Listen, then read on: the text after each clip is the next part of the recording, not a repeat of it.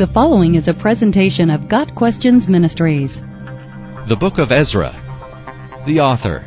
The Book of Ezra does not specifically name its author. The tradition is that the prophet Ezra wrote the Book of Ezra. It is interesting to note that once Ezra appears on the scene in chapter 7, the author of the Book of Ezra switches from writing in the third person to the first person. This would also lend credibility to Ezra being the author. Date of writing. The Book of Ezra was likely written between 460 and 440 BC. The purpose of writing. The Book of Ezra is devoted to events occurring in the land of Israel at the time of the return from the Babylonian captivity and subsequent years, covering a period of approximately 1 century, beginning in 538 BC. The emphasis in Ezra is on the rebuilding of the temple. The book contains extensive genealogical records, principally for the purpose of establishing the claims to the priesthood on the part of the descendants of Aaron.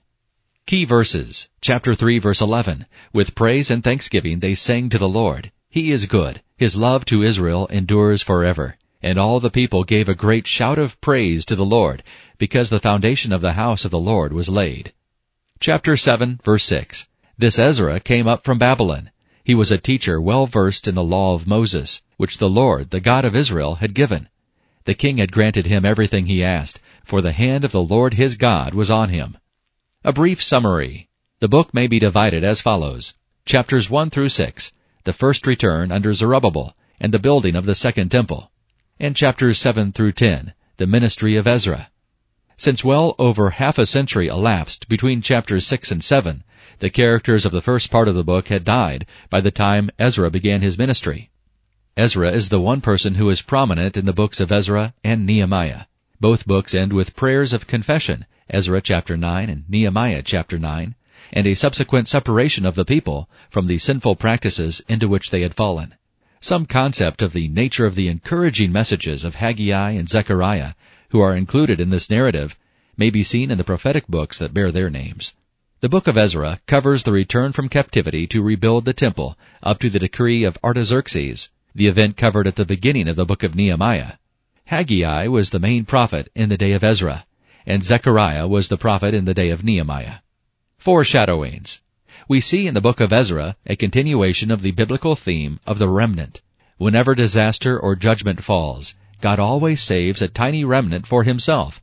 Noah and his family from the destruction of the flood, Lot's family from Sodom and Gomorrah, the 7,000 prophets reserved in Israel despite the persecution of Ahab and Jezebel. When the Israelites were taken into captivity in Egypt, God delivered his remnant and took them to the promised land. Some 50,000 people returned to the land of Judea in Ezra 2, verses 64 and 67. And yet, as they compare themselves with the numbers in Israel during its prosperous days under King David, their comment is, "We are left this day as a remnant." The remnant theme is carried into the New Testament, where Paul tells us that at the present time there is a remnant chosen by grace, Romans 11 verse 5. Although most people of Jesus' day rejected him, there remained a set of people whom God had reserved and preserved in his Son, and in the covenant of his grace. Throughout all generations since Christ, there is the remnant of the faithful, whose feet are on the narrow road that leads to eternal life, Matthew 7 verses 13 and 14. This remnant will be preserved through the power of the Holy Spirit, who has sealed them, and who will deliver them safely at the last day.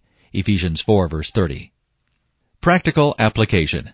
The book of Ezra is a chronicle of hope and restoration. For the Christian whose life is scarred by sin and rebellion against God, there is great hope that ours is a God of forgiveness, a God who will not turn his back on us when we seek him in repentance and brokenness. 1 John 1, verse 9. The return of the Israelites to Jerusalem and the rebuilding of the temple are repeated in the life of every Christian who returns from the captivity of sin and rebellion against God and finds in him a loving welcome home. No matter how long we have been away, he is ready to forgive us and receive us back into his family. He is willing to show us how to rebuild our lives and resurrect our hearts, wherein is the temple of the Holy Spirit. As with the rebuilding of the temple in Jerusalem, God superintends the work of renovating and rededicating our lives to his service. The opposition of the adversaries of God to the rebuilding of the temple displays a pattern that is typical of that of the enemy of our souls. Satan uses those who would appear to be in sync with God's purposes to deceive us and attempt to thwart God's plans. Ezra 4 verse 2 describes the deceptive speech of those who claim to worship Christ, but whose real intent is to tear down, not build up. We are to be on our guard against such deceivers, respond to them as the Israelites did, and refuse to be fooled by their smooth words and false professions of faith. Got Questions Ministry seeks to glorify the Lord Jesus Christ by providing biblical answers to today's questions. Online at GotQuestions.org.